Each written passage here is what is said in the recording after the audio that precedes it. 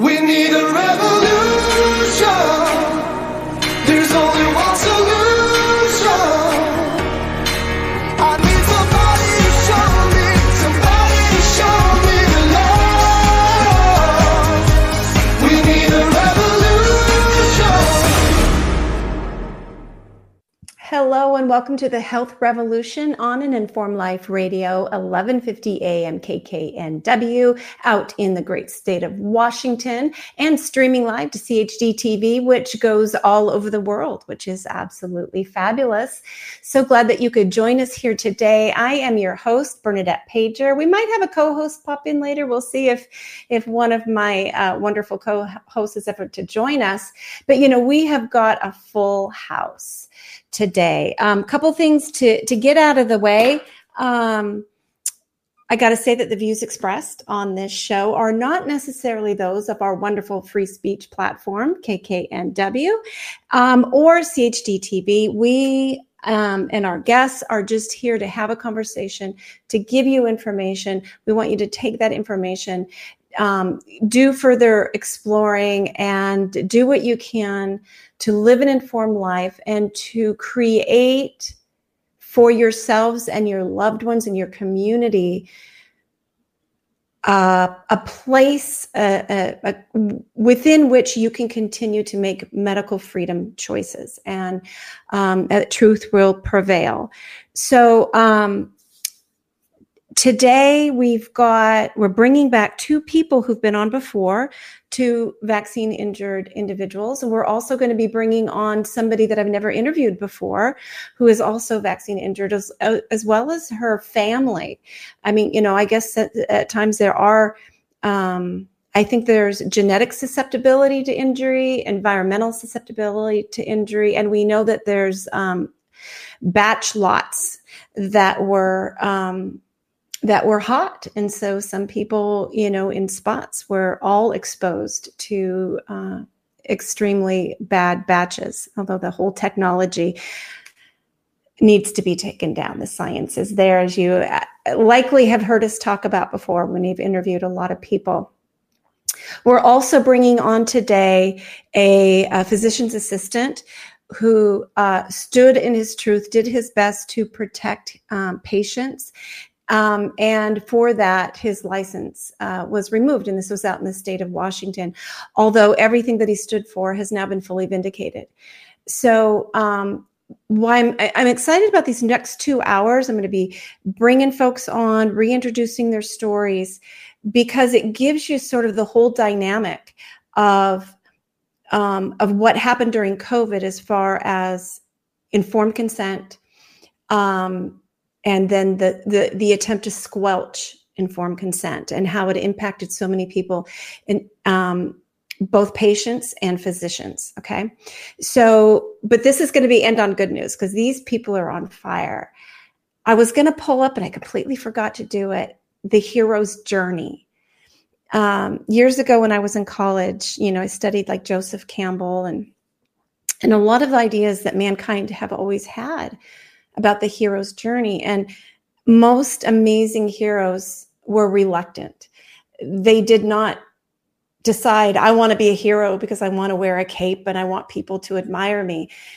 Most heroes in this real world, and even the ones that are a lot of times that are in fiction that you really adore the most, they're the ones who are reluctant. They went into it not because they wanted to be a hero, but because they saw something that they wanted badly enough in order usually to protect others, that they were willing to stand up and take the arrows and try to make things better. And they saw that the sacrifice was worth it. And that's who this wonderful group of people are to me and to so many others. They are heroes. And within this hero's journey that they've been on, they have found each other. And, you know, a lot of us have lost friends over disagreement in the approach to COVID, but we've also forged the most amazing, strong friendships that will last the rest of our lifetimes. So with that, I'm going to bring on the woman who started today's show. The theme. I'm going to bring on Kat Parker, because it was Kat and I who were in a Zoom conversation. She's so wonderful. Hey, Kat. Hi, how's it going? It's good. It's good. So, I want to thank you for your work that you do, where you continue to outreach all the people impacted in this movement. And it's through you that I've met so many people that are doing great things and that need our prayers, and they need our resources. So, Kat, let's back up a bit. We couldn't do this. We did not have a voice. So you are as equally as amazing as anyone that I or myself come in contact with or bring on. So thank you. Well, you're very welcome. I feel like it's the least I can do is to be a loudmouth, and I've learned to be a good loudmouth. So Kat, remind people have seen you in many places. You've been on the show before, but give us a little brief overview of your experience so we know what brought you into this journey. Oh, wow. It feels like it's been forever now. I don't think I remember my life before all of this transpired. My journey started April of 2021 when I was required to take the COVID shot to keep my job. I took J&J at that time. When I went in, I didn't know it was Jensen. Oh, I didn't know it was J&J. The sign said Jensen. And I asked my doctor at that time, would it be something that I needed to take? Would it be okay? Would it be safe? And he said, safe and effective. That's that word we hear over and over again. Yeah. Started having, chronic fatigue and insomnia. I had sleep studies done, and they just thought that maybe I had an iron deficiency or an adrenal deficiency or something was going on other than the COVID shot. And by the time that I think it was November rolled around, I had been laid off. So I had to get another job. And that job said, hey, in order for you to travel, you have to take the booster. I again asked my doctor, is this something I should do? And they're safe and effective. So I wound up taking the Pfizer booster around November. I think it was the 1st or the 11th. I can't remember now. And 2 weeks after that, my hair started falling out, and the wave of just insane side effects just poured in. And I think at this moment now, I am up to 38 or 39 side effects. Oh, good heavens. Including Parkinson's, or pseudo-Parkinsonism is what they call it. Addison's disease, Behçet's disease, adrenal insufficiency, which of course is Addison's, memory loss, brain fog. I have Klebsiella pneumoniae and Staphylococcus in my kidneys. I have hepatitis in my blood now. I have microclots that have been confirmed by Dr. Vaughn in Alabama. My teeth are cracking and falling out. I pass blood clots and bleeding every day. Wow. Epstein-Barr virus. My God, the amount of side effects. I can't remember everything. Yeah. I can't. Yeah. The biggest thing that happens with me is I fall over first thing in the mornings. I can't communicate. I'm in a daze. I look like I'm drunk. And it depends on the day when if I'm okay and I can do semi-normal things, or like today, when I got up this morning, I was falling over and just couldn't stand up. And I started getting sick again. So when my immune system level tanks, the Behçet's comes back. So the holes in my tongue, the lesions, the sore throat, the just overwhelming sickness that I feel so like I felt like death is upon my back at all times. Wow. And I know at that time when I kept getting gaslit by my doctors, it's not the shot, it's not the shot. I was so desperate to find help that I said, well, if I'm that desperate, and I'm not really a desperate person, then there's got to be other people out there that are hurting just as bad as I am. Mm-hmm. What do I need to do to, one, reach those people, for myself to get help, but also for them to get help? So I would join these groups, and it was so much doom and gloom. And then I was like, oh my Lord, I can't do this. I can't do the doom and gloom thing. So I created my own. Mm-hmm. And to this day, we're at 4,500 people, and it just keeps growing. And this is where I've met all these wonderful people that I now consider my family. Wow. Not just friends, but my family, Mm-hmm. because we are a full community of people from all walks of life, color, creed, religion, parts of the world, political backgrounds, everything. Mm-hmm. And it's the sick taking care of the sick. Yeah. But we have people like Scott Miller and Dr. Bain and Kimberly Overton and all of those people that are truly, they're saviors to us, because they are really working hard to find a cure and help us. They don't gaslight us. They actually help and listen. The emotional healing, or just ability to sustain what is so difficult to be in, because you're believed, because somebody understands and has accepted, I think that's like that emotional lifeline. It's not the cure, but just to be understood and believed is huge. At gaslighting, I've been in the whole vaccine safety reform, medical freedom movement for years prior to COVID. And one of the hardest things it was mostly kids being injured prior to COVID, but is the gaslighting and devastation of the parents not being believed and being ostracized by everybody because of this. So ungodly to say to someone, I am sick, after taking a shot that was never tested on COVID, was I'm going to say it, bioweapon by all definition. By all definitions. Owned by the Department of Defense. And if you look at the definition of what they've done and who owns it, it is exactly the definition. Exactly. I used to work for the government. I was a cop. I trusted the government. I don't trust them anymore. Not after what they've done to us and how the continued, they call us misinformation, the disinformation, grifters, liars. All we want to be is heard and get the help we need. They could not have done this if informed consent existed, and if every person along the way had a sense of responsibility for their actions. If you knew, it used to be years ago in Russia, the Soviet Union, before they opened, before the Iron Curtain kind of fell, they made their own vaccines.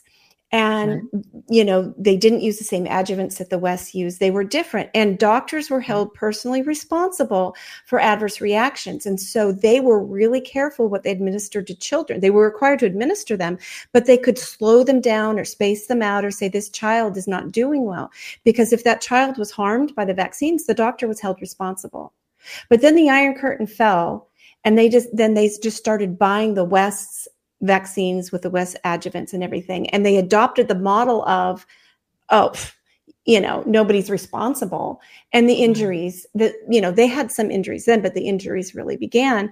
And so you take away responsibility. Humans do not behave well in this. That if that is one thing that our nation, that the world has learned about pharmaceutical products, is you cannot take away responsibility.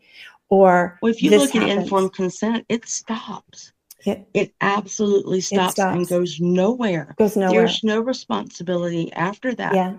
A nurse and I were looking at informed consent. She volunteers with Former Feds Group, which is another one of the organizations that I volunteer with. And I was shocked to see that informed consent just stopped. There was nobody responsible after that.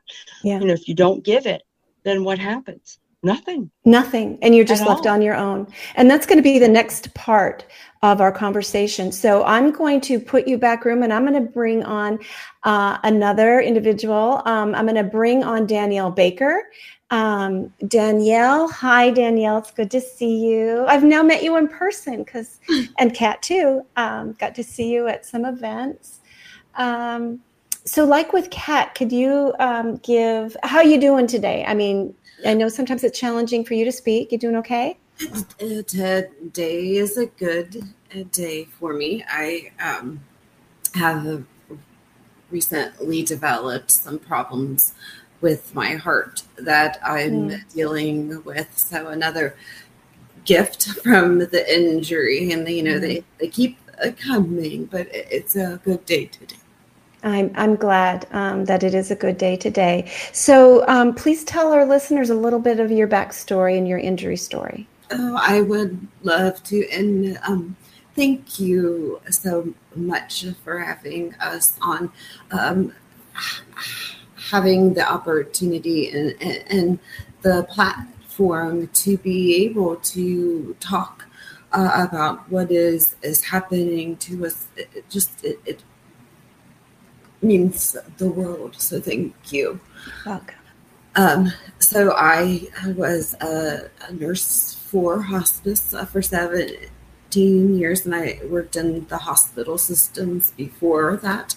I worked throughout the pandemic, for lack of a better word, worked front line and took care of our hospice and palliative care patients.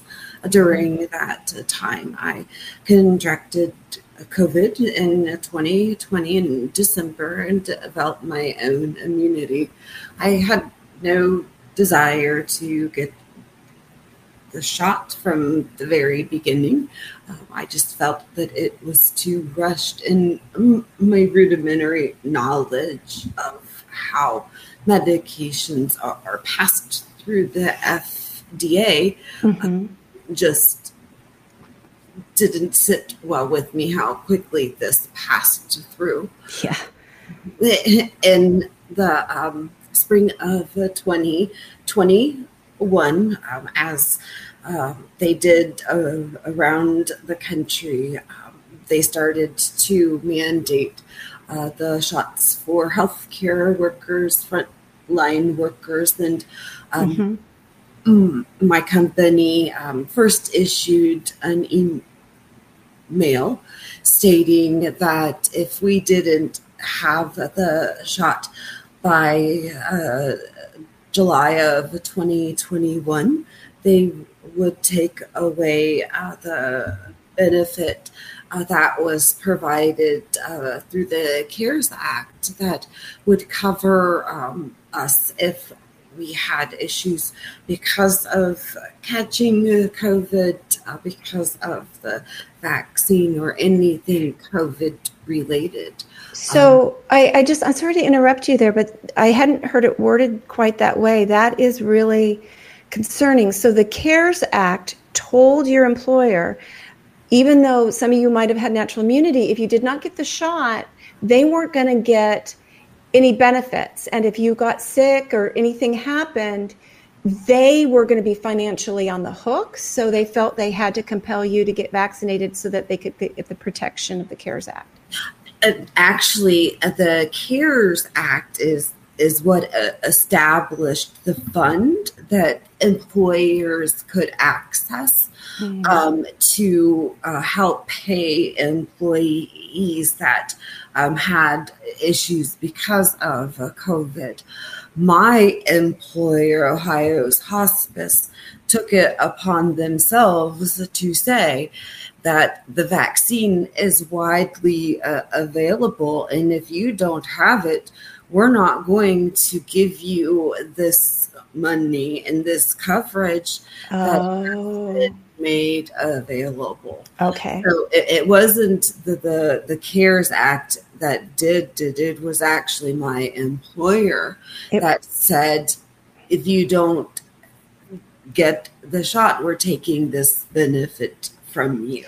And so that you reveal right there another major problem that needs to be addressed and made so it can't happen again. No employer should have the ability to threaten you if you don't get any medical intervention. I don't care what it is or how long it existed, let alone being emergency use authorized, and it's illegal to mandate it. Yeah. So I'm so sorry you experienced that, but thank you so much for sharing your story. So you wanted to keep your job, which you loved, and I know I could tell with your heart that at the end of someone's life, the sort of care that you likely gave. When my mama passed away in 2019, we had hospice come in. They were angels. They were the most wonderful individuals. So I know that you surely loved your job, and you wanted to stay with it to help people at the end of their life. Yeah, I cannot express how much I loved it. It was my passion, and we also were inundated with emails and the narrative, and they started weekly drawings offering $5,000, weekly drawings up to $20,000. They segregated the vaccinated and the unvaccinated. And we also knew that the mandate for us was coming. It was coming, and it would be in August of 2021. So my husband and I discussed it, and because I felt like there was a safety net at that time, I went forward with getting the shot, and it devastated me. The shot caused my body to attack my spinal cord, and it attacked 3 through C7, and ultimately, among a whole host of other things, I was diagnosed with the transverse myelitis, which is very similar sisters to MS, ALS type diseases.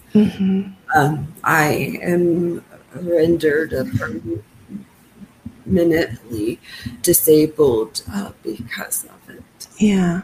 I'm so sorry, my dear, but thank you for being brave and bringing us your story. And I know there's more to tell, but we're going to move on and bring on the next vaccine injured person. We've got Colleen Brands. Colleen, are you up in Canada? Is that where I saw you? Yeah. Wow.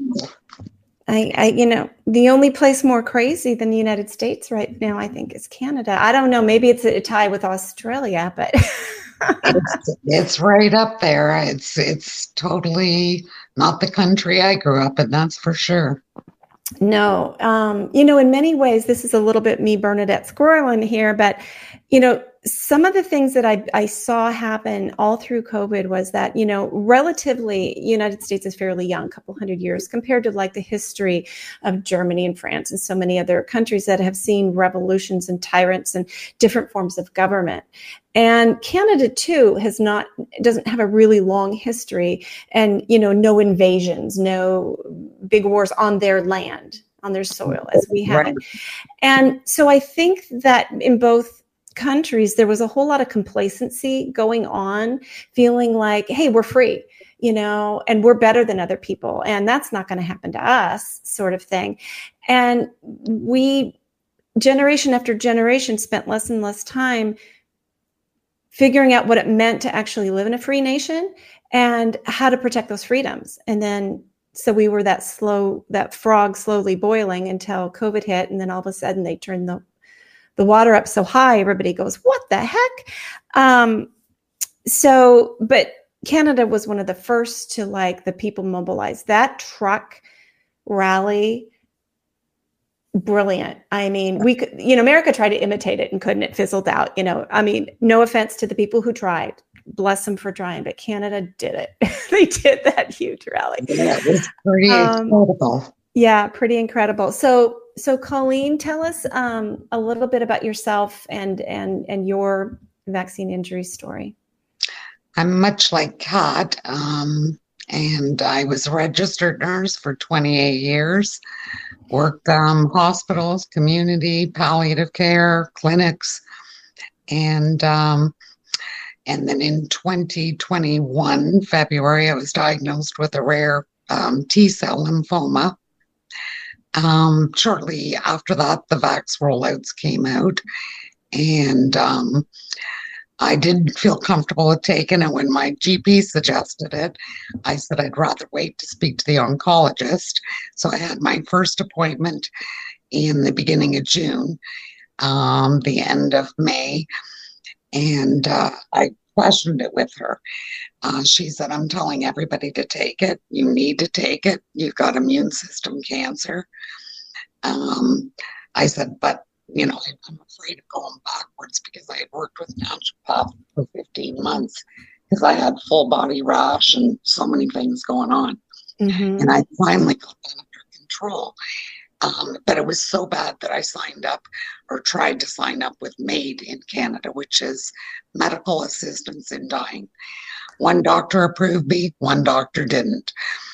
And bless that doctor that didn't. Yeah, I don't know. Some days I'm telling you, but no. In all fairness, I agree. I'm glad I'm still here, and I believe I have a purpose now to speak out and tell my story, and hopefully save another life. But sorry to interrupt. The doctor, the oncologist who said, I'm recommending this shot to everybody based on zero knowledge, no clinical trials in anybody with cancer, not understanding the mRNA platform, not understanding the spike protein. And now we know where it attaches, the CD4, everything you needed. I know. In order to fight the cancer is what this shot, the spike protein, attaches to. And I mean, again, as I just said in the beginning of the show with Kat, the lack of responsibility. If that doctor had been responsible for the outcome of your immune reaction to that shot, in your whole, he would have cautioned, he would have said, I don't know. I'm going to tell you, I'm cautioning you. If you get it, I don't know the outcome. He would have, right? But to wholeheartedly recommend it is so insane. That lack of responsibility is unforgivable, and we must stop that. So you trusted the doctor, though, at the time, or? Well, I did. I questioned it, and she reassured me that I'd be okay. So I took the vaccine at her advice 3 weeks apart, June 7th, and then on the 28th, I took my second. First vaccine, I had a bit of numbness and tingling in my upper lip. It resolved quickly, 20 minutes, half hour. So I thought it was just anxiety.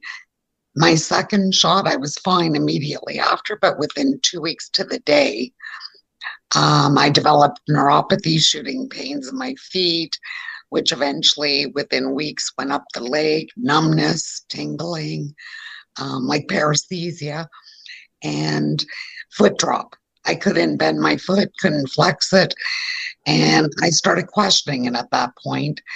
But I was still thinking, well, maybe I just injured my feet, Then within 5 weeks after the shot, I noticed my vision had gone from perfect vision to pretty much no vision. And that's when I knew that I'd lost the eyesight in my right eye. My cousin had the identical thing within the same amount of time. Then I had developed abdominal pain. I had to carry an EpiPen. I was having anaphylactic reactions to oatmeal, of all things. So then it went from that to pericarditis, to mottled legs. My legs went all vascular looking, for anybody that's not really familiar with that. And that's typically, as a nurse, a sign just before somebody dies. Shortness of breath, worsened vocal cord paralysis. I was supposed to have brain surgery January of 2022 for a double brain aneurysm. When I went to see the neurosurgeon in Toronto, same hospital. I better first tell you before I forget, my oncologist quit her job 6 months after she pushed the job. Wow. Yes, wow. That was a huge light bulb for a lot I of mean, people. oncologists don't go quitting their jobs. Exactly. No, that's a high paying. You went to school for a long time to become an oncologist. Oh, it gets even better, Bernadette. The fella that trained her, that worked with her for who knows how many years, I just received a letter from him. He took over her clients.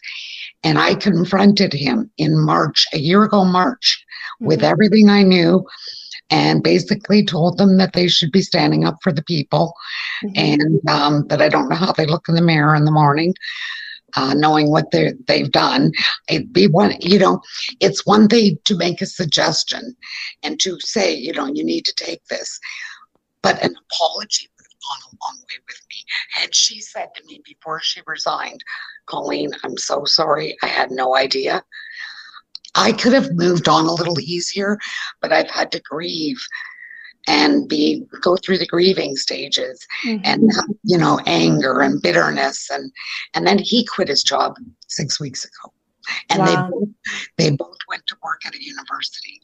So, yeah, it's been crazy. But so then after that, I mean, I have every system. My immune system is so bad. I'm like, God, I peed blood for 4 months. Multiple infections, because this is my immune system. The cancer I've got, I'm sure, I've lost so much weight, muscle mass.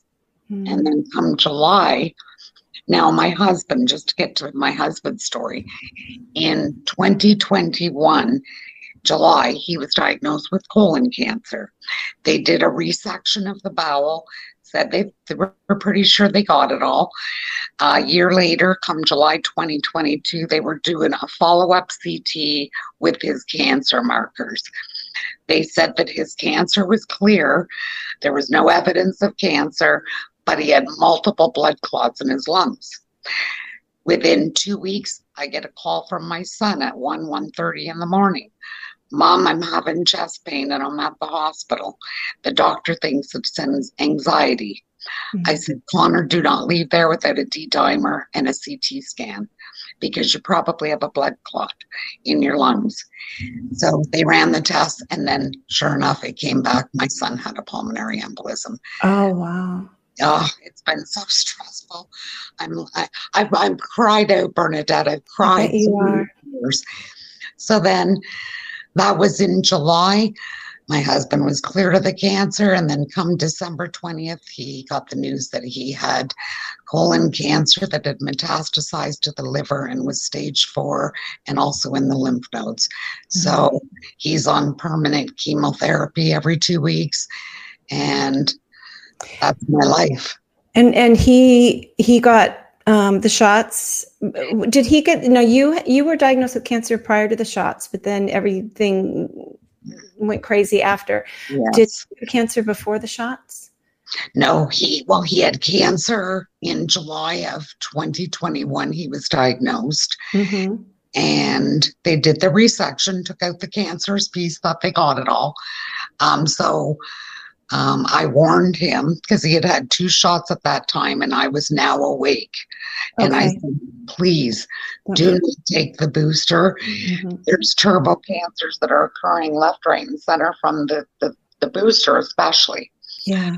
And he and my youngest son thought I was crazy. I needed to go get therapy, and I'm a conspiracy theorist, even though they saw all my injuries.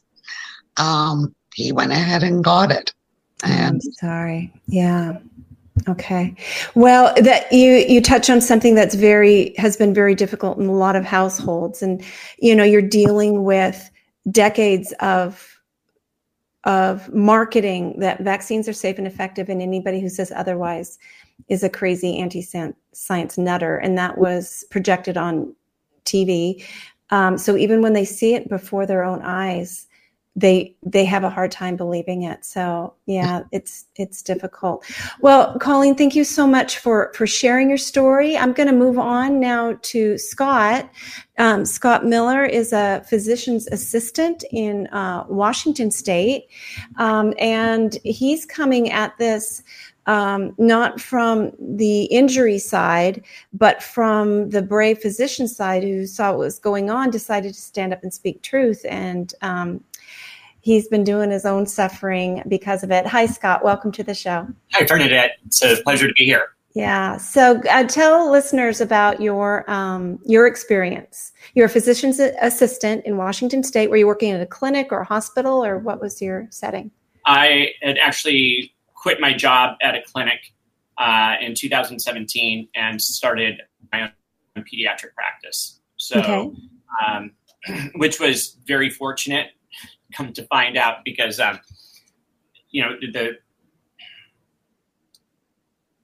what you're talking about as far as just vaccine injury, I was the indoctrinated practitioner. I was the one that when parents would say, I think my child has vaccine injury or sensitivity, I wouldn't say this to them, but in my head, I'd roll my eyes like, oh, seriously, like, just stop, right? Like, well, we've been doing research. I'm like, tell me about your research. I mean, I didn't say it because I'm not, I try not to be condescending, but I was in my head. Which, when I would come to find out, wow, these moms are way smarter than me. They literally put more time and energy invested into trying to figure out what was hurting their child than in an intelligent way than I was at the time. And it's humbling looking back. Yeah. Do you know how much I admire that? What you have just said right there, where you admitted that you were wrong and that the parents had done the research and you actually hadn't. I so admire your saying that. That's what, that's the mea culpa that we need practitioners. Peter McCullough, Pierre Corey, Dr. Paul Merrick, they have all had the humility to stand up and do that. So bravo, you are one of my heroes, as well as everybody else here, the reluctant hero. So was it COVID then that changed your mind? No, it was a mom. I was telling a story about our daughter. We moved up here just a couple days after she turned 4, and she got her MMR, MMR DTaP, IPV DTaP MMRV. Like at 1 year? At 4. At age 4. Her second set, and we got up here, and she started having night terrors. 45 plus minutes of these apoplectic fits. It was shocking. And she immediately had allergies to just the Timothy grass and other things. So, I'm like, is it that disrupting, that high histamine disrupting her sleep, et cetera? And it wasn't. It was literally a couple of years later where I was telling a mom this story, and she looks at me and she's like, well, do you think it could have been the vaccines? And I was like, what? No. And she just looked at me. Didn't say a word, just looked at me like, and I'm like, no. And I'm like, no. Do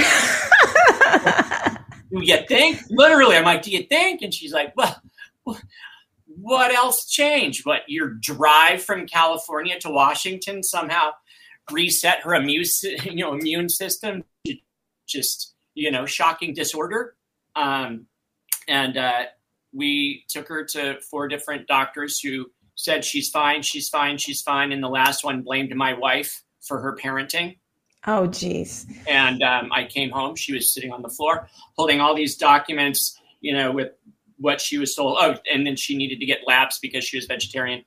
And she was crying. And she's like, well, I guess it's me. And I was like, whoa, if it's you, then it's got to be me, because it's like we're a team and it can't be me. Bad, right? Yeah, I can't be the one that's. And I just remember looking at her and I said, all right, are you okay if I take over her care? And she's like, please. So I took over her care and spent a lot of time praying. And it was like a crazy movie. Just like I'd be studying something and this pop-up would come on my screen and I'd be like, click. I block it and it would pop up again, click, pop up again. I'm like, what's going on? I click and it's Dr. Albert Mensa out of Northwestern on, elevated urine pyrroles, which wasn't her issue. But I'm like, what's that? And it took me on this journey of my recognition of my complete ignorance on how the body works at a cellular level, at a biological level, at a biochemical level. I'm like, I don't know anything about. I know a lot about whatever medicine, but I didn't know how the intricacies of how God created us, even though I had studied it the way we were taught it. We breezed over all of these things that we should have been deeply, and microbiology, sure, but it's the chemistry, it's the biochemistry, it's the molecular chemistry, the genetics and epigenetics, these things that we don't realize. The gut-brain connection and the biome. So I've heard from a lot of doctors that, they were really taught to almost be glorified pharmacists. They were taught, look for these symptoms. Here's the standard of care. This is the drug that you prescribe, right? It like you said, a lot of it was glossed over, but the idea that you could functionally look at what an individual is experiencing and try to figure out what went wrong to actually help them heal. And a lot of doctors, and I imagine that you're the same way, because just the things that you've said is, the doctors don't cure. The doctors guide the individual to help their immune systems cure themselves, right?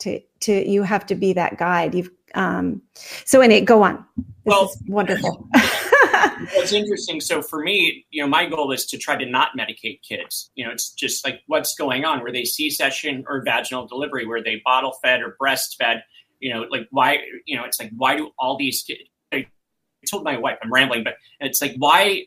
I wanted to Aaron Brockovich, Camas in Washougal, Washington. Like, how is it that so many kids have horrific eczema and reactive air disease and asthma and allergic rhinitis and sleep disruption and learning difficulties and mood and emotional challenges? Yeah. Like, what is happening? And it was again one of those things where I just started. We did a SPECT scan on my daughter's brain, and it looked like traumatic brain injury on her. And I'm like, whoa, like this isn't her throwing fits because she's a naughty child, or my wife's a helicopter parent that's coddling her. I was stunned. Mm-hmm. The doctor who did it, she was 8 at the time, and he prescribed her Zoloft and told us to take parenting classes. Oh, so I fired gee. and and spent the next 3 months studying her scans and trying to fully understand the pathways. And that led me onto a journey where, I have to throw out Dr. Paul Thomas, who is a hero to me. I get emotional. He's just, I agree. I love that man. He's just, I was having dinner with him and we were chatting, and I was just like, dude, you are my hero for what you've done and paving the way for us to have the courage to stand up for not just for kids, but just for our community, for our state, for our country, and having the courage. I would always look at him and it's like, what would Paul do? And he'd be like, share it. He would share the truth boldly. Yeah. He went on his own hero's journey, didn't he? He's still on it. Yes, he is. Pretty amazing. So let's. The thing that was fascinating is it's because of that when COVID started, my wife was like, well, I came across an article out of Italy, it was March 15th, 2020. It was in Italian, and it's like 1 a.m, and it's like page 4 of Google. I'm like, oh, I don't know Italian, but it said COVID pneumonia and melatonin connection. I was like, what? And it just happened to have a translation. I clicked on it. It was like 38 pages of words I didn't understand, like, these, fear and cleavage sites, et cetera, et cetera. And I kept scrolling down to when it actually got to ACE2 receptor and melatonin. And I studied that article for about 3 weeks. And I was telling my wife about it, and she said, well, just like reverse engineer it and then just treat. And I'm like, I don't know that it's that easy. And right then the whole thing with ivermectin studies in Australia came out. And I'm like, holy cow. And then I had already been treating it unbeknownst to me because it was here in January, February, March. And I looked here, I'm like, holy cow, I know how to treat it. And they were getting better immediately. And how were you treating it? It depended on how sick they were. Initially, it was just vitamin D, C, zinc, NAC.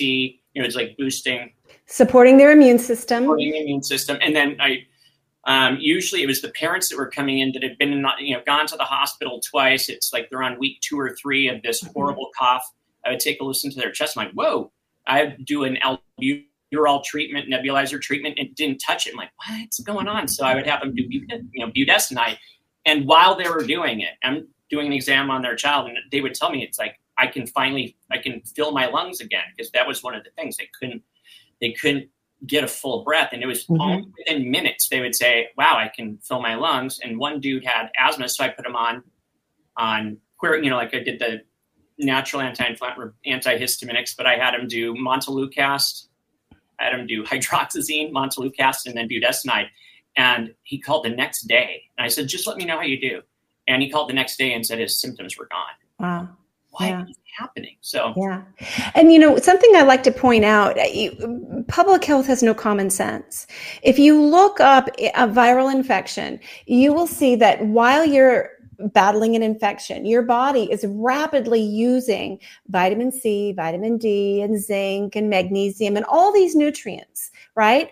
And so the very fact that they poo-poo them, when you go to the hospital, go to the doctor, it's like if you took your car to a mechanic, it's knocking and pinging, and you're just limping into the mechanic, and your gas is on empty, and the oil needs changed. You're just going dry, and they tell you there's nothing we can do for you. You literally need to refuel yourself. So I don't understand how they can, with a straight face, even say they don't believe, in the allopathic standard of care, that these nutrients are absolutely needed. You're depleting them because your immune system needs them. Anyway, that's me on my soapbox. So we got just a few more minutes. By the way, the response to that is, well, we just don't have enough evidence. And they always finish this sentence with COVID. I've talked to hundreds. I've advocated for hundreds of families all over the country, and there's only one doctor that I spoke to at a small hospital in Northern California when the son had reached out to me, and I said, well, what is your mom on in the hospital? And he started saying these things like ivermectin, hydroxychloroquine, et cetera, et cetera. I'm like, no, not what we want her to be on, like what she's on. What is she on? He said this. I'm like, no, you don't understand that. Like, she can't be on those. I have never talked to anyone in a hospital where these were given. And it was some rogue doctor out of Los Angeles that knew about what Merrick and Corey were doing. Yeah. And he was treating him. I was like, I called the dude. I'm like, how do you know that? I mean, I'm like, bravo for you. But no one. I mean, pulmonologists saying that glutathione has no role, that acetylcysteine has no benefit in fibrotic lung damage. I'm like, you're retarded. Like, right. You're clinically retarded. I like to tell people I'm a former grocery checker, mystery writer kind of person. And if I, in 5 minutes, can go on PubMed and find the studies that show how vitamin D is necessary for fighting off viral infections, and if I can look up NAC and find what you're saying, I don't know the words off the top of my head like you do, but it would have taken them no time at all to go see the history of all of these nutrients and various things for all the symptoms being experienced, and for them to say there's no evidence for COVID. I mean, show me the evidence for remdesivir. One or two fraudulent studies, excuse me. I mean, anyway, okay. So in the few minutes before we go to our break, Scott, give us quickly what happened to you though, because your injury isn't physical, it is career, financial. Well, everybody here is financial as well, but explain to us what happened to you when you were boldly speaking out for ivermectin and the treatments. So it was really the hospital. It was the advocating for people in hospitals that kind of brought the system in full force against me, because they made a lot of money off of these patients, and we were able to get a lot of them out, and that's it. Anyway, so yeah, I had an emergency suspension of my license, October 12th of 2021. We had a bunch of nurses that had lost their jobs that were volunteering, and I had just opened a portal for monoclonal antibodies. And so we had also converted it into a monoclonal antibody infusion center. So the way God worked to piece those things together at that specific time was so amazing, because normally I would have just been sitting there going, like in this stupor. Like, what do I do? They just took my license, and it was just immediate. We just like flipped the switch. I got a colleague to sign off so that they were in charge of the nurses and all these things. And we just charged right on through. And not me, I had nothing to do with any. Yeah. But and so they started attacking. So they were, I had over 100 complaints on me, and then it was like, oh, by the way. And the complaints were not from any patient. The complaints came from where? To the Washington Medical Board. ICU doctors, pharmacists. I mean, the pharmacists hated me. They had, I don't know, 60, 70, 80 plus complaints by pharmacists that they thought they were concerned that I was treating COVID with, unproven medications when I was practicing below the standard of care. People that would read articles about me. Didn't like what the person had written. That was fascinating. And then they came out with the nurses. Yeah, so, we know all this. We know this was all driven, coming from so many different places, from the FDA, the corporate controlled FDA, and from that one Federation of State Medical Boards. There you go. Just all of these people, not doctors, working on behest of the pharmaceutical industry, planting all this information in that whole network of the pharmacies. And, I had a prescription for my naturopath, just a prophylactic prescription for ivermectin out in Washington State when I was living there for, I don't remember how many times we got filled. And then one time I went through the drive-through and the person was very, very nervous. And they're like, what are you using this for? And I looked at him, I said, why? Well, I just need to know what this prescription was for. And I said, I'm almost 60 years old, and in my entire life, I've never been grilled by a pharmacist to ask what I'm taking this for. Oh, we got 1 minute to go. I ended up just telling them it's for bugs. Well, a virus is a bug.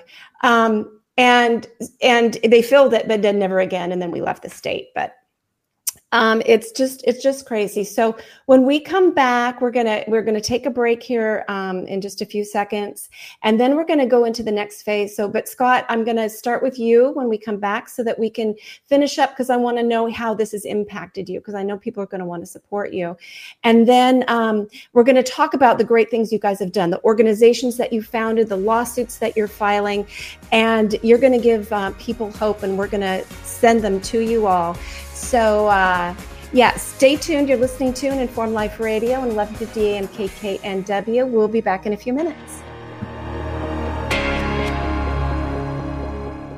If you're looking for a publication that delivers honest takes and critical insights into the issues of our day, then look no further than The Flame Paper. The Flame Paper is written for the people, by the people, who aren't afraid to challenge a mainstream narrative, be it healthcare, voter fraud, political correctness, or even the one world government. The Flame is full of timely articles, reports, and expert advice written by freedom-loving, truth-telling experts, journalists, and concerned citizens. To subscribe, go to theflameusa.com. During this unprecedented response to an infection outbreak, it has been made very clear that shutting down lives and businesses is not sustainable or repeatable. We've also learned that it's unnecessary. Treatments exist and always exist. For 99% of the population, nutrients and oxidative therapies that support the immune system and improve symptoms are always available to address viral infections. For the less than 1% who need more, inexpensive, unpatentable drugs can be added to the nutrient therapies to improve outcomes. It's time each and every one of us empower ourselves with this knowledge. We need not ever bring our lives to a halt again. We can both save lives and retain the liberty that nourishes us body and soul. Learn more at healthyimmunitynow.org. That's healthyimmunitynow.org. Informed Choice Washington is a nonprofit organization that advocates for healthy immunity, medical freedom, and fully informed medical consent. The right to make medical choices without coercion is fundamental to our civil liberties and a basic principle in all human rights declarations. To learn more, tune in each Friday from 3 to 5 p.m. to An Informed Life Radio and visit the website informedchoicewa.org. It's time to take a stand for medical freedom. Go to informedchoicewa.org today. We need a revolution. There's only one solution. I need somebody to show me the love. We need a revolution. Hello and welcome back to An Informed Life Radio on 1150 AM KKNW and CHD TV. I'm your host, Bernadette Pager. Before we get back to our guests, I want to remind people that upcoming in November in Savannah, Georgia, is the second conference for Children's Health Defense, the second annual conference, and it's titled Rise and Resist. And why I want to bring it up now is because exactly what we're experiencing right now on this show, we are going through some crazy times, people, and a lot of people are hurting. They've experienced losses across the board, all aspects of their lives. And yet through it all, when we find each other, when we come together, and we feel understood and we feel supported, that's when, I mean, sort of like the magic happens. You realize life's worth living. I might feel, I mean, it might be a struggle to get out of bed every day. I might be on the verge of losing my house. I think a couple of people here are on the verge of losing their house. But when you feel a sense of community and a sense of purpose, because by gum, we're going to stop this from ever happening again, that is empowering and it's wonderful. And that's what's going to happen in Savannah, Georgia in November. If you've never been to a big conference like this, especially one on a topic that hits people so personally, you might not understand what you're about to experience. But I tell you, when you get there and you meet people, I mean, you're hugging perfect strangers because you bond like you wouldn't believe with people who really understand the big picture of what's going on. So I encourage you, if you can, sign up, register, go to the conference, go check it out, see who's amazing speakers are going to be there. There's going to be fantastic presentations. Day one is going to be problem. Day two is all solutions. So you're going to leave there feeling so empowered and not alone and have brand new friendships forged in this time. And so with that said, I'm going to go ahead and bring on again, let's bring Scott back onto the show, because Scott, I want you to tell us, so as you entered COVID, you said in the last hour, you were sort of already prepared for what was going on. You were a little bit, had woken up a bit and already saw how to treat. You just had this great mindset. And then the Washington Licensing Board, the medical board, went after you, as they went after so many heroes, took your license away. And as much as you said your practice, you shifted over for other people to be in charge. I'm being told that what you're not telling me here, sir, is, you know, your family's struggling and we want to help you. So I want you to tell us a little bit, if you don't mind sharing, so we can figure out, as you've supported your patients and the injured, what can we do to support you, sir? I think I made him a little emotional, so let's give him a moment here, Dr. Miller. Yeah, sorry. No, it's comical because anytime, and it got to a point where we would just have a disclaimer, because it's like, you know, like, Dr. Thomas calls me doctor. You know, he's like, he asked me, will you be my doctor? And I was like, I just have to tell you, I'm an unlicensed PA. So whatever that means, yes. Yeah. But, yeah, sorry.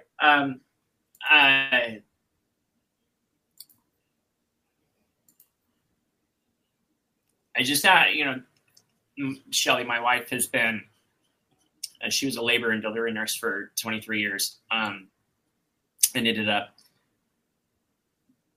taking on some of the sickest, most complicated COVID patients that had been neglected by the hospital, sent home to die. Mm-hmm. But they've been amazing. Her support and just I've got my son turned 12 today, and I've got a 13-year-old daughter, and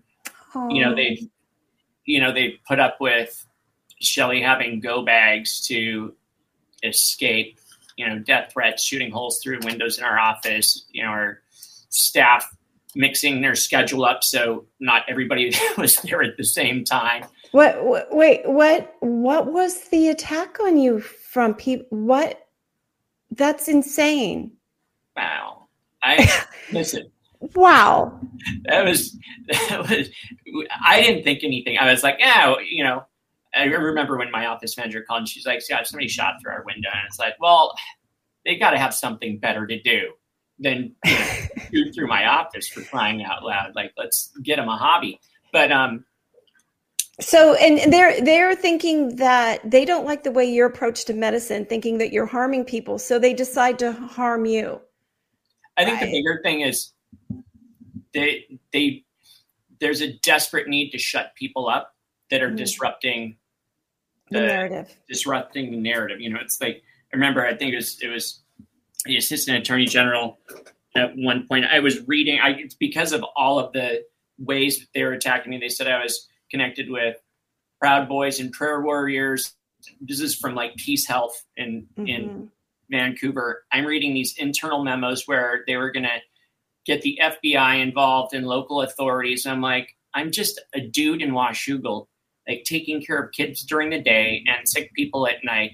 Yeah. And if somebody reached out and they had a loved one in the hospital, I did whatever I could to make sure we got them home, usually without the hospital, just trying to make sure that there's like whatever it takes to preserve the sanctity of life, right? Just whatever it takes. And I think I did it in a way that I would say it's like there was no me. It was like God's like, okay, this is what you do. It was so complex and so insane that every hour 72 or 73 without closing my eyes, I'd been on the phone straight. I had a backpack with chargers and a couple phones, and I'd switch things around.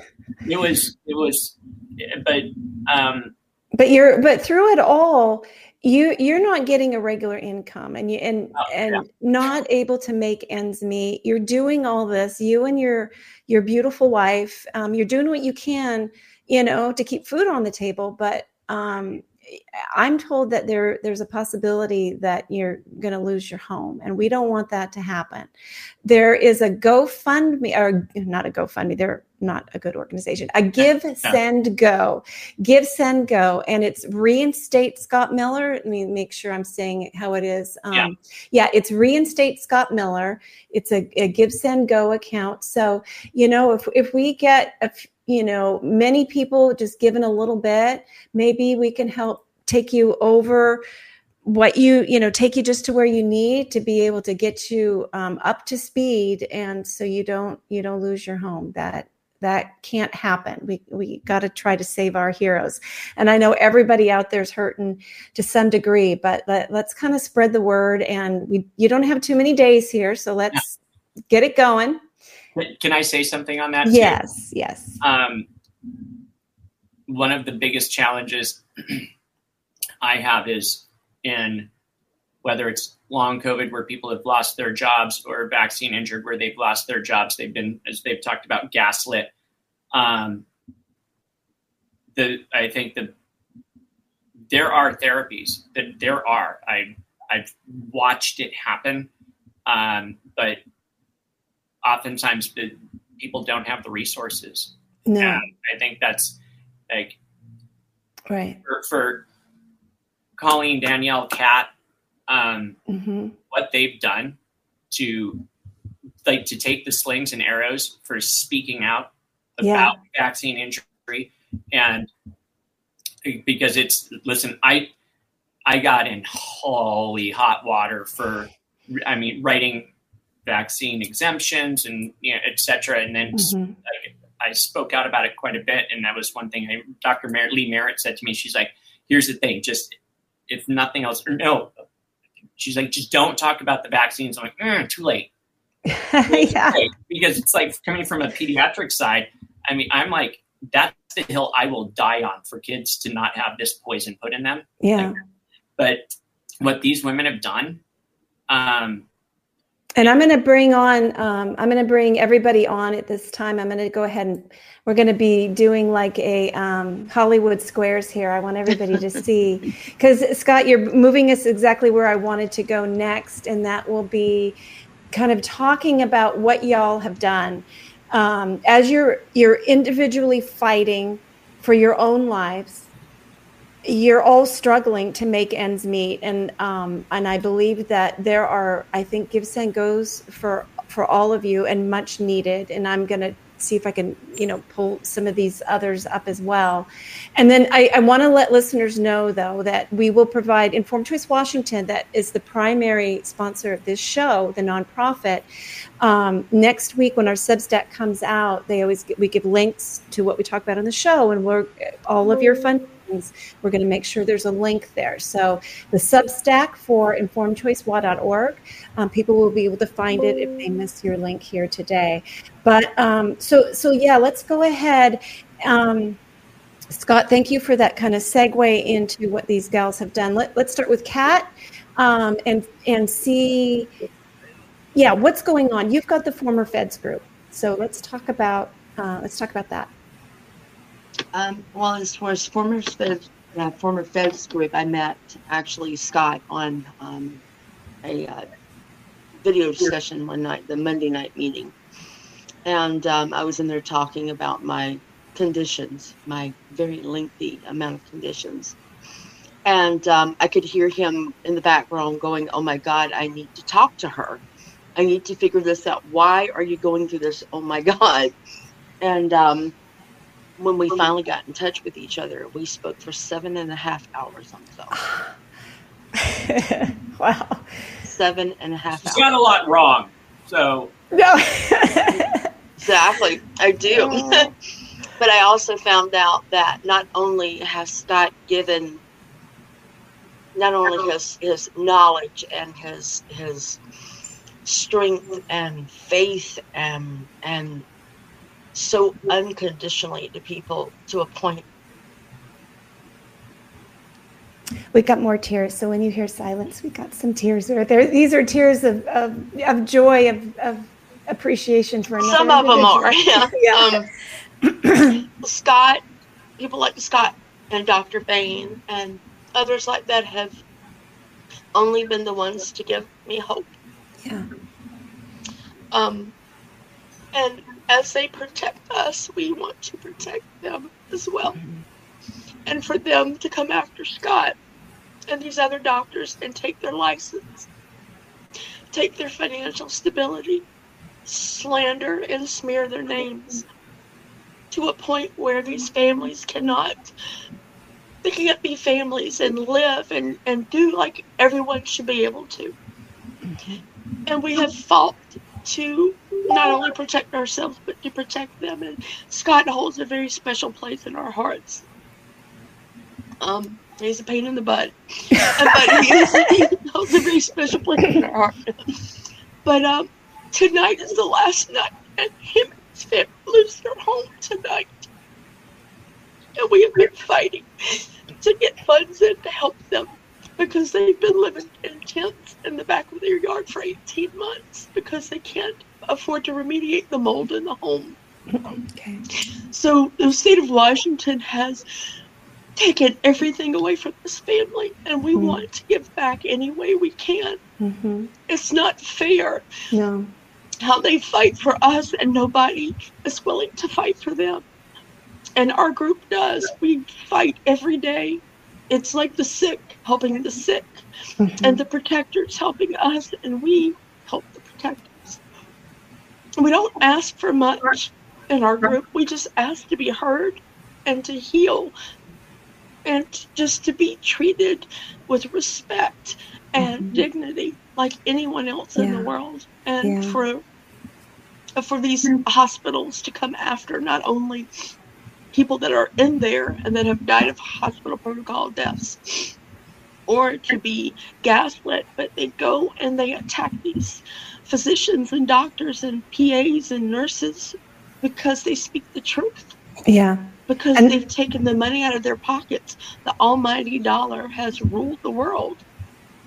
It's not about health and being happy and living. It's about money and death and how much money can you bank off of people. And that's, why I'm so proud of all of you here, all of you on a hero's journey. You went through this experience. You could just be sitting quietly in a corner feeling sorry for yourselves, but by gum, you're getting up every day. We do that sometimes, yes. Well, we all deserve to have that day once in a while. There's nothing wrong with that. But, you found each other. So you got somebody who gets it when you need to vent, So there we are. And so, so you were active with the former Feds group. And then Danielle, there's another group, Operation Truth, that you're with. And this is something, did this emerge or did it exist before? Could you tell us a little bit about that?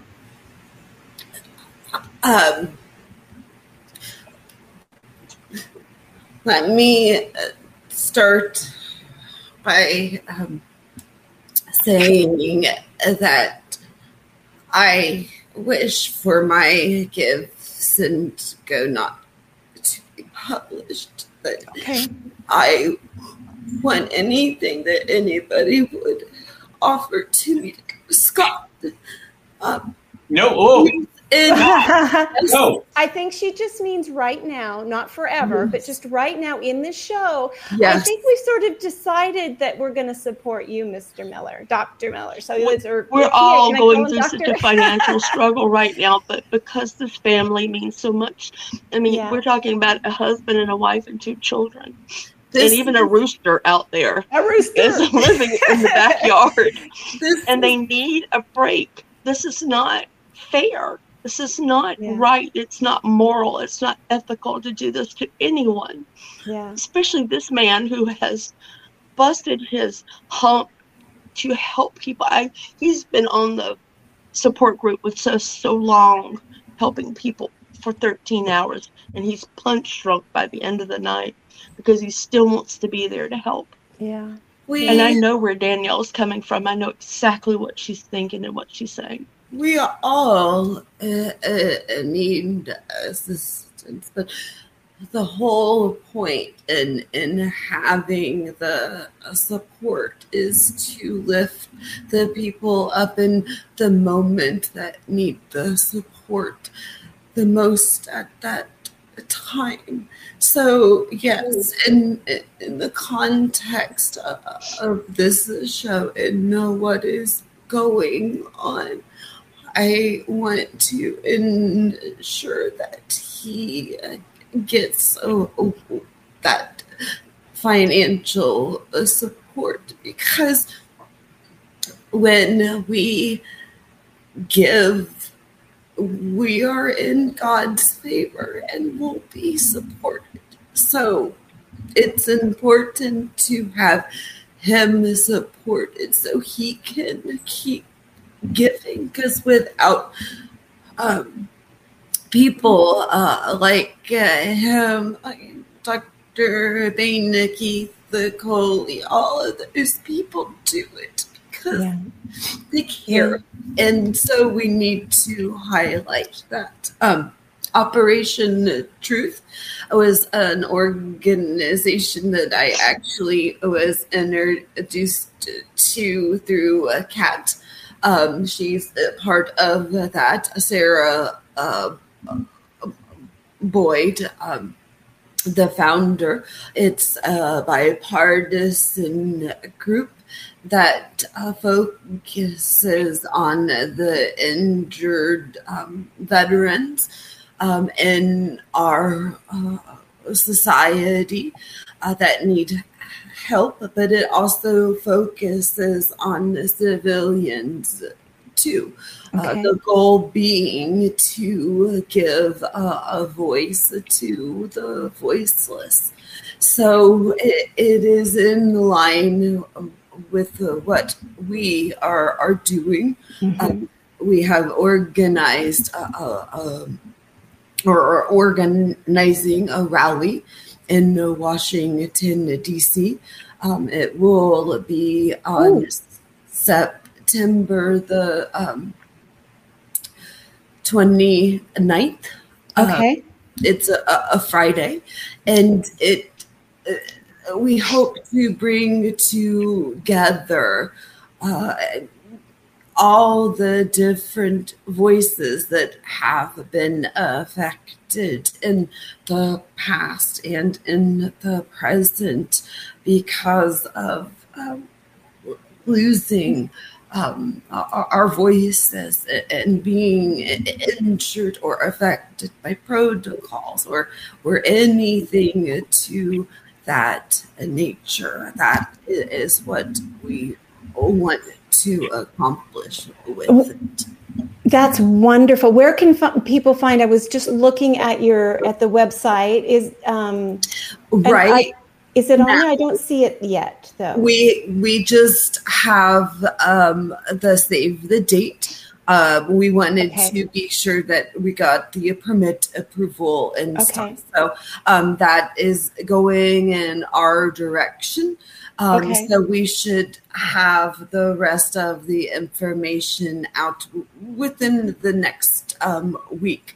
And once we get that established, we'll have links and that sort of thing. And we'll be happy to send that over to you. But right now, the main thing is the save the date. Save the date. Yes. September 29th, you said? Yes. So, and it's operationtruth.net. It's going to be a rally in Washington, D.C. The plan is to start around 1 p.m. Okay. We'll have a march or a walk or a wheel. Yeah. Depending on what you're in. We'll be stopping at the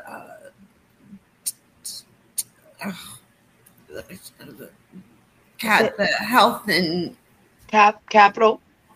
The Capitol, but the Department Veterans Affairs, Health and Health and Human Services, HHS. Okay. Yep. So we're stopping there, and we have a couple different stopping points, and then we'll have some speakers and such at the Capitol, and depending on interest, then we may follow that up with a dinner. So we just are kind of gauging things right now. For sure, we have the rally and the march. That's wonderful. It is so important that we do not be silent. You know, we need to be noisy, politely, peacefully, legally, or like I wanted to say not legally, but with litigation, all of the tools of that this great republic of ours has. We need to figure out how to use them, utilize them, and get loud. So we keep moving forward. I want to go now to Colleen. Now, Colleen, is Scott Miller has he helped you as well? You're up in Canada, so I don't know if you two have met. Well, we kind of have, and we started to, but given the circumstances that Scott's in, I think that's just been put on hold for a bit. Okay. But he's a wonderful advocate. He's brilliant. He's absolutely brilliant. And we all just want him to get help and get out of the situation, because I can tell you, once he's out of this situation financially, he will help every single person that comes to him. Because that's the kind of person he is. So, so Colleen, I did that through Messenger. After I saw, so sometimes I have other people manage the onslaught of incoming things. And then Kat reached out and she's like, "Hey, jerk, what just happened with Colleen?" I did not. I just said, I was like rocking back and forth. I'm like, oh my Lord, I would never say that to somebody because I don't. It sounds as if connections are going to be made after the show. Okay. The point is, I sent you something right after that. So I sent you that message. I'm like, have you received the package of stuff? Because there's some cool stuff in there. Yeah, no, I didn't see a message, so I'll have to look at it again. Yeah. Probably LifeWave patches or some of the stuff coming in, which it's different. I mean, there's that too. I mean, where by those things. Yeah, you guys. But the muscle they're amazing and stuff like that. Where when I see some of these things, what transverse myelitis, Parkinson type of things, what happens is we just use these words, and it's like, what does it mean? Like when we have this diagnosis, so I can't diagnose this and I can't treat, and it's like, you mean with a fluoroquinolone that's fluoridated and destroys the nervous system? Like, you mean Cipro? Mm-hmm. Really? Good. I don't want to treat with that. I'm glad that I can't do that. But there are other things. If we know the underlying mechanisms, I don't care what it is. If we understand how these things attack the system, if we understand the terrain that we need, our biome, and I mean, good Lord, dandelion leaves, it's so crazy, like star anise. I mean, there's just two popped in my head, but this whole list, like God made the earth is a cornucopia that we really need to get better at stop poisoning the cornucopia and start utilizing it. So Colleen, in Canada up there, what are you finding? What are you involved with? I mean, I love that you found these people here. Are there things that you feel like there are groups that are making some or attempting to make the progress the way these others are? Or what's going on? Yeah, so we have what's called the National Citizens Inquiry. They're on Twitter, as well as you can just go to their website, which is nationalcitizensinquiry.ca. Okay. And so I testified with that, and I believe they're starting over now. And rather than traveling from one side of the country to the other, interviewing expert witnesses and injured people, it's amazing. Okay. I'm actually their cover picture, which I didn't know for the longest time. And I was like, hey. Yeah, but they're wonderful. And like just last week, this week, Monday, I went and I participated in speaking out at a rally in a town about an hour from me, in front of the health unit, and handing out just flyers for the National Citizens Inquiry, making sure that I speak at every possible engagement I can, manage. Wow. So yeah, and I belong to Silent Survivors on Facebook. Okay. So I'm involved with that group. Whenever they need me to come and speak, I speak. Mm-hmm. We have to save the children. Yeah, tell me a little bit more about this National Citizens Inquiry. It looks really interesting. I see that there are hearings. So people come together so they can tell their stories? And does it get recorded? And then it's leading to citizen activism, it sounds like, in order to try to propel change?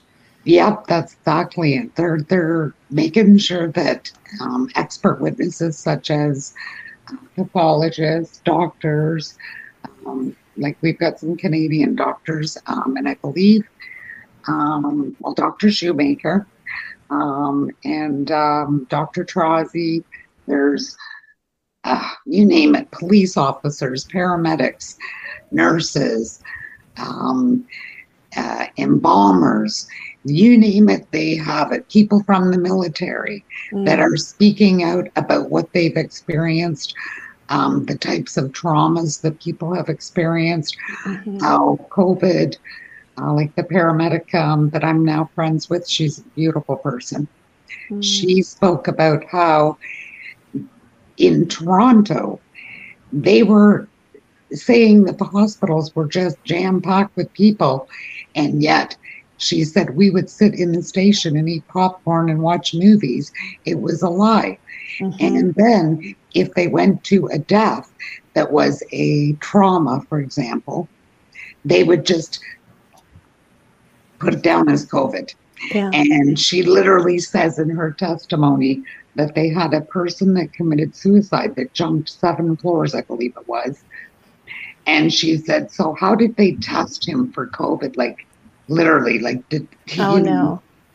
Yeah. So wow. there was a lot of amazing testimonies. It's 28 days, I believe, of straight testimonies all day.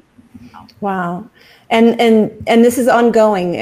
They kind of like take it on the road now. And well, it was costing them a lot of money, and it's the funds are raised by the citizens. It's funded by the citizens. So now what they've done is they've gone from the East Coast to the West Coast. And now they're starting over, but what they're doing is to cut the expenses. They're doing it in live podcasts, like video. So yeah, Zoom meetings, I believe it is.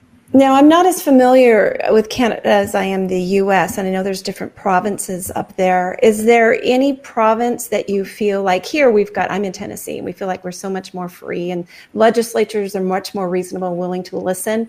Are there places in Canada where you feel like you're being heard within the local government where change might happen? Or well, it's looking like Alberta is got some pretty good politicians there that are standing up, and they're actually looking at trying to separate from Canada because they don't like what's going on. Wow, that's exciting. Yeah. Well, let me tell you, if I was in the position to move, that's the province I would go to. Okay.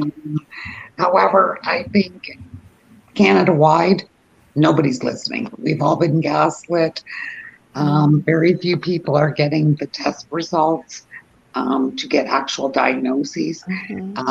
They have a vaccine injury program, which is a complete joke because if you, for one, you can't get a doctor to fill out an injury report unless, it happened within an hour after having your vaccine, maybe, but none of us can get the report. And so we're allowed to file them for ourselves. So I boldly attempted to. And within 2 weeks, I called and told that all of my issues, which are a list full, were all existing. And I said, well, that's exactly what I thought you would say. I just wanted to have a paper trail, so thank you, but wow, it's terrible.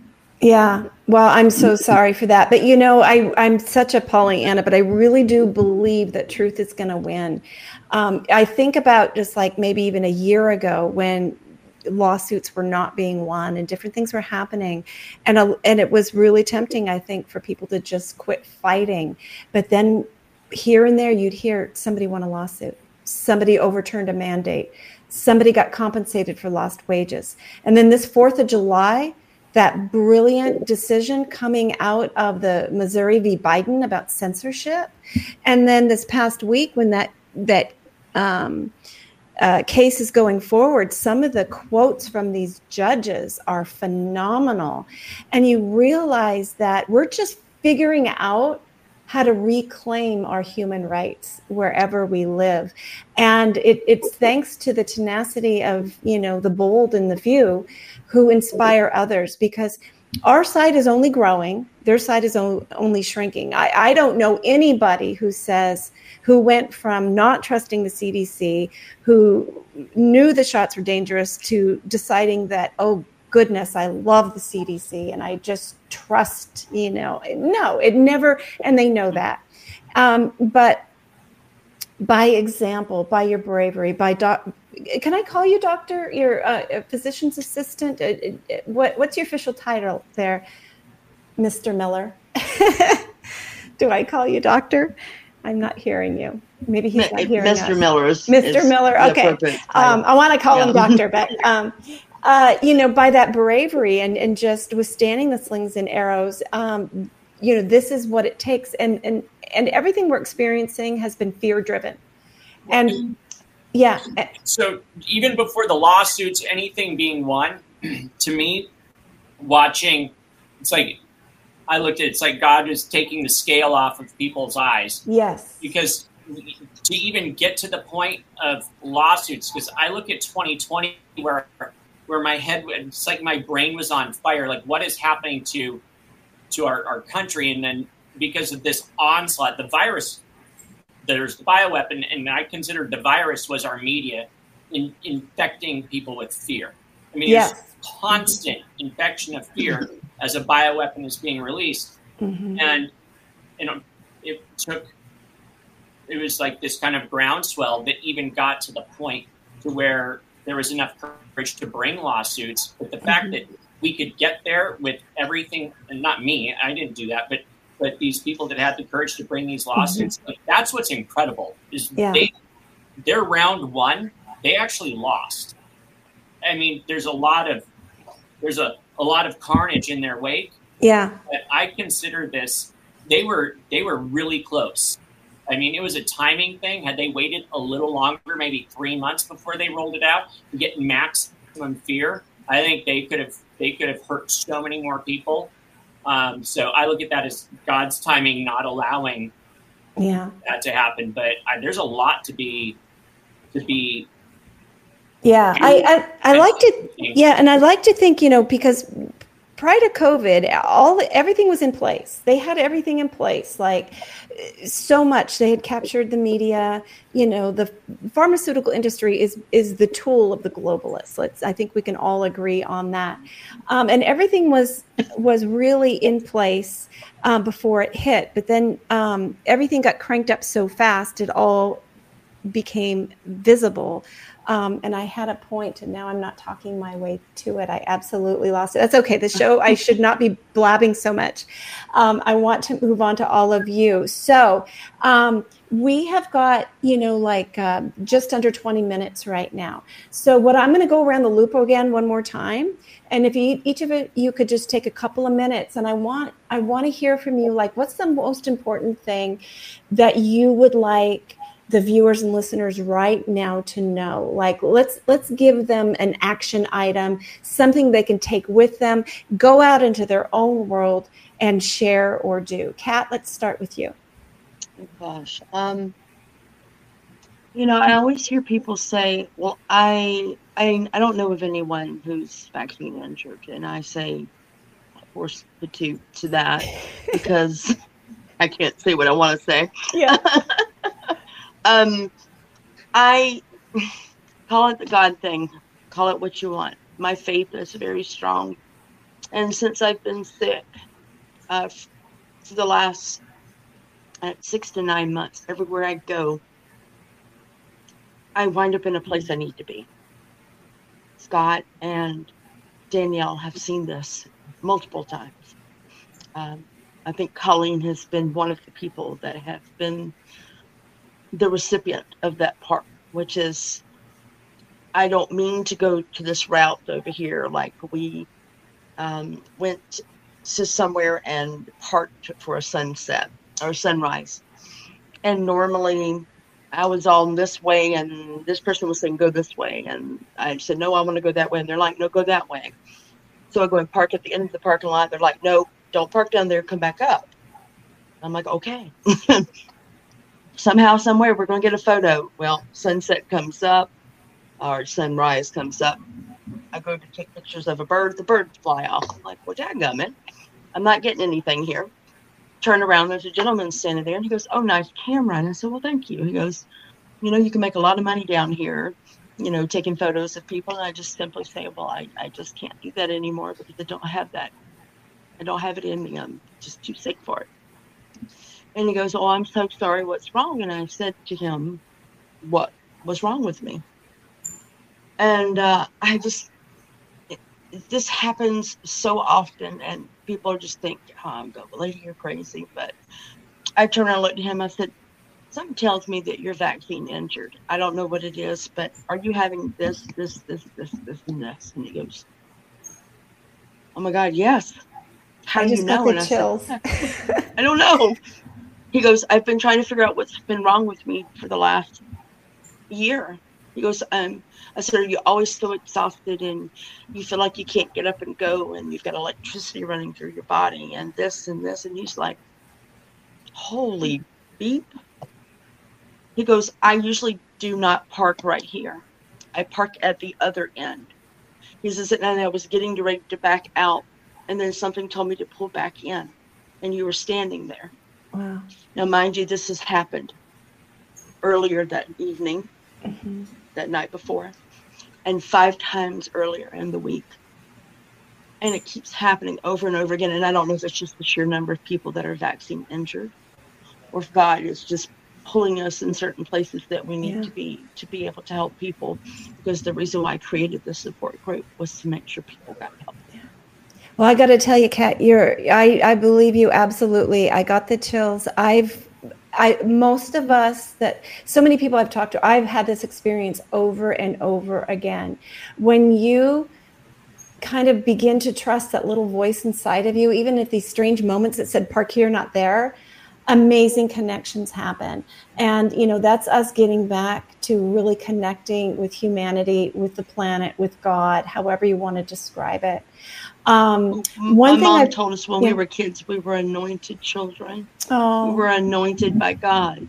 And somebody else, I believe, is also anointed. I think there's a couple other people that I know, but I saw an angel when I was 7. And I've seen Jesus when I was baptized. And somebody else also has seen that. And I think that God has really, even as sick as we are, God is working through us every day. The devil's trying his hardest, but God is working harder. Yeah. And I just know that when I call on somebody or I message somebody, there's a reason for it. Yeah. And I always find out later what it is, but listen to that. His Listen will.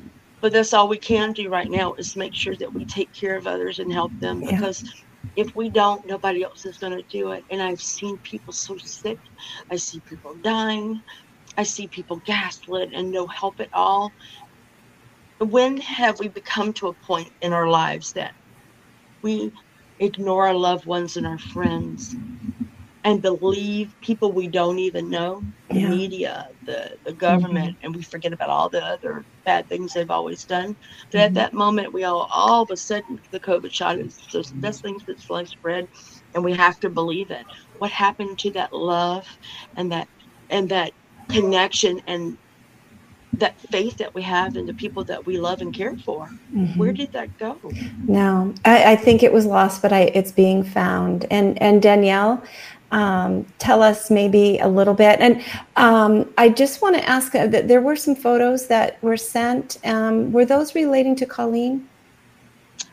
Yes, there was. Okay. I'm trying to get Danny's over right now. Hers I'm not sure with it. We're running low on time. I'm afraid we're not going to get to those photos. I do appreciate you supplying them, but we can put them in that Substack post so people can really see some of these things that you've had to deal with. So Danielle, what about you?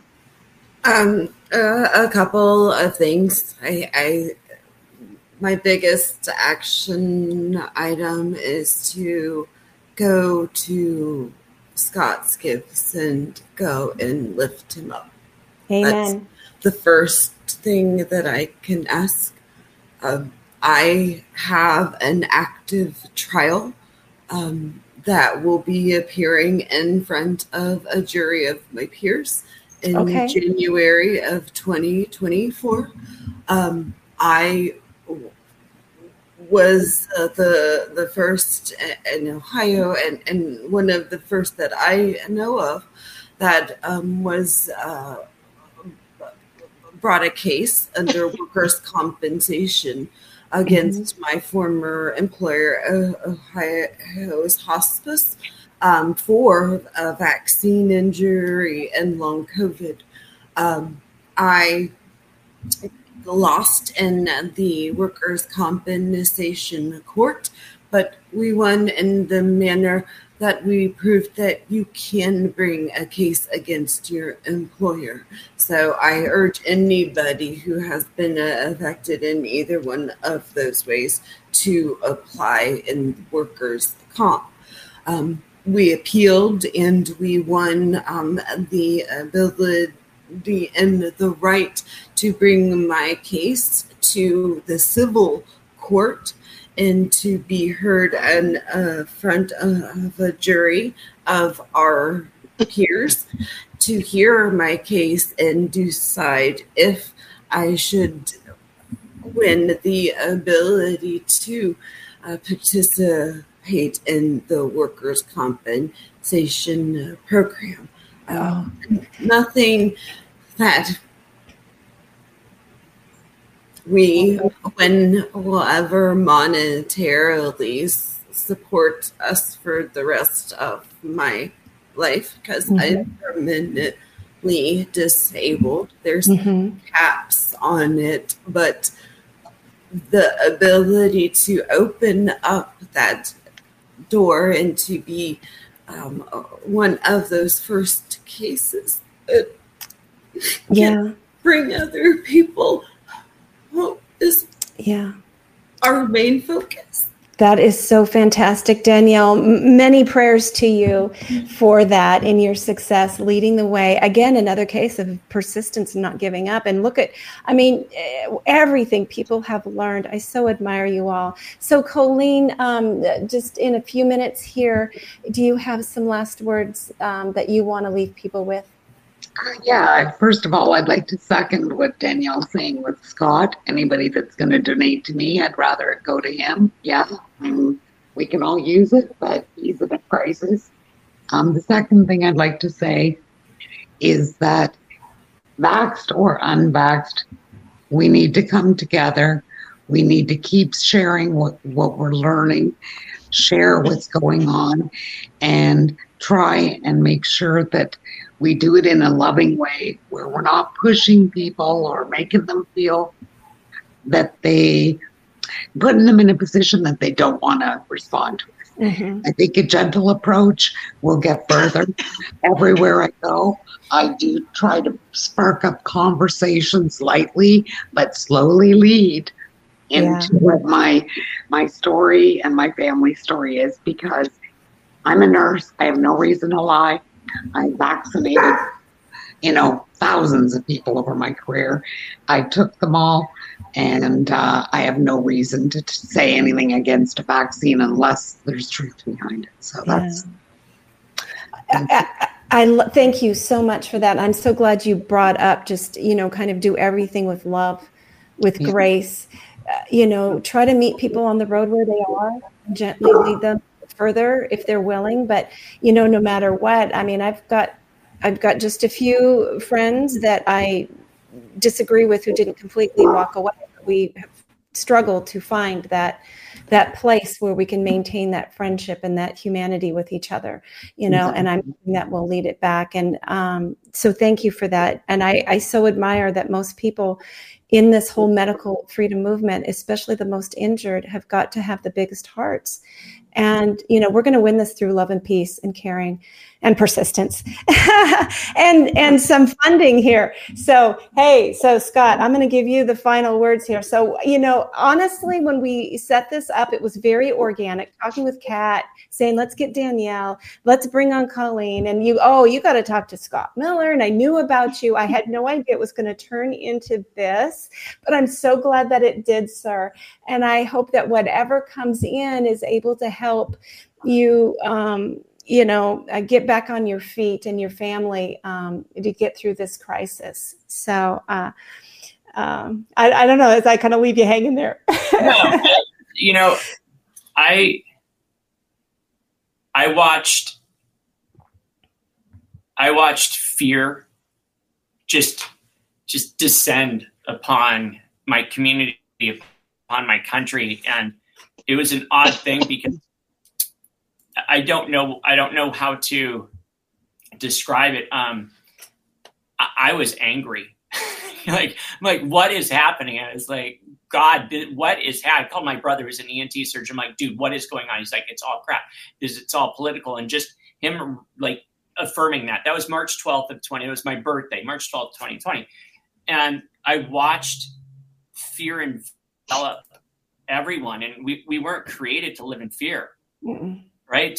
Like fear of judgment. It's people like, oh, the masks don't work, but they wore it because they were afraid of what somebody might say. And like, stop doing that. I would write prescriptions on triplicate.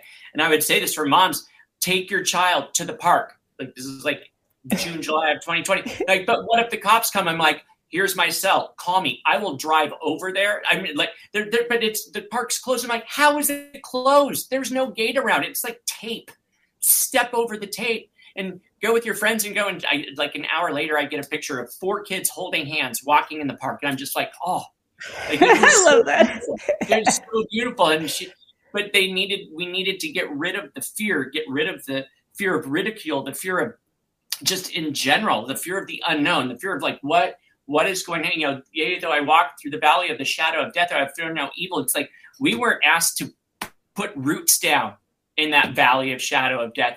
We were just told, walk through it. Walk through it because there is light on the other side. I absolutely believe that. Like I existed in a state of almost childlike hope. It's almost weird. It's like, how do you have hope? I'm like, the opposite is so devastating that. Yeah. And then the other thing is, I watched it happen. It's like I got to personally live in biblical times because I couldn't. What I witnessed happen was. It was impossible. It was humanly impossible. It was like, not just because I'm not that smart. I'm not. No, he really is smart. He really I watched God move mountains. Makes my brain hurt. I would make a phone call, and it's like the dude that's in the process of dying on his floor just happened to, because I was like, I don't care if you find an asthmatic and steal their nebulizer machine from them. I don't care. Get it and get it to them as fast as possible. Their next door neighbor had it with budesonide and had steroids. Yeah. And it was like, boom. Yeah. Like, they were calling 911. I'm like, no. And thank God they didn't have a pulse ox, because he would have been sitting in the high 60s, low 70s. Like he was, and it's like, I was sitting in a boat in the middle of the Rogue River in Southern Oregon because it's the only place I had service when it was my daughter is fishing. And I'm sitting there and it's like, the Lord is just, this is like, we know he's good, but this, I mean, that was an understatement, but that's why we have to get rid of the fear and have discernment. Yeah, Scott, when they make the movie about you, we got to have the scene with you in the middle of this river in a boat trying to get cell service to save somebody's life. You know, I mean, I love the visuals of that. And as long as the rooster is in there too. You got to have the rooster. The rooster has to be in there. And that's another segment. I have a recording of Jimmy sitting on top of my head before we knew he was a boy, making these clucking sounds while I'm talking to a woman in Reno. And she's like, what's that sound? I'm like, oh, that's our house chicken. She's like, I don't understand. It's fine. Just let it go. Oh, you guys, we're like down to the last minute. This has been such a great 2 hours spent, I feel like, with friends, with great people, with my heroes. And I know your everyday lives are tough, but, you know, keep those capes on, people. Keep talking to each other, reaching out, your great organizations. Keep contacting me, and I'll do what I can to help spread the word. Let's see, last few seconds here. You know the timing sometimes when you're on the radio, it's a little There's help tricky. For everyone. There's help. There is resources. There is support. Don't hesitate to reach out to any one of us. Don't give up. We are always online answering. And one last time, it's givesendgo.com/reinstate Scott Miller. Let's go help out this man who has done so much for so many people. You've been listening to an Informed Life Radio on 1150 AM KKNW and CHD TV. God bless. Many prayers. Stay strong, and we'll see you next week.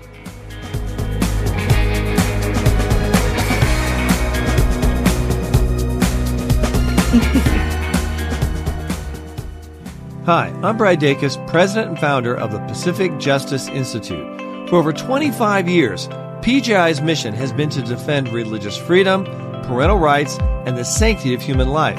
PJI has protected patients from being taken off life support and stood up for citizens around the country facing job loss for medical decisions that should be left between them and their doctor. For free legal representation and resources, visit pji.org. Are you suffering from a sinking feeling that the COVID-19 pandemic is being blown out of proportion and that nothing in the news is making any sense? If so, then there is a fact-based, science-driven news show designed just for you. My name is Del Bigtree, and I am the host of The High Wire, the world's most trusted news source in digital media when it comes to accurate, science-based reporting on the COVID-19 pandemic. From COVID-19 vaccine development to mask mandates, school shutdowns to job layoffs, The High Wire goes beyond providing you with the most accurate, evidence-based investigations. We send you links to the sources for all of our reporting so that you can further your own investigation and come to your own informed conclusions. High above the agenda-driven circus of mainstream media, we do not run. We do not hide from the truth. Instead, we walk the high wire. If you care about truth, then join us on Instagram, Twitter, Roku, and our website, thehighwire.com.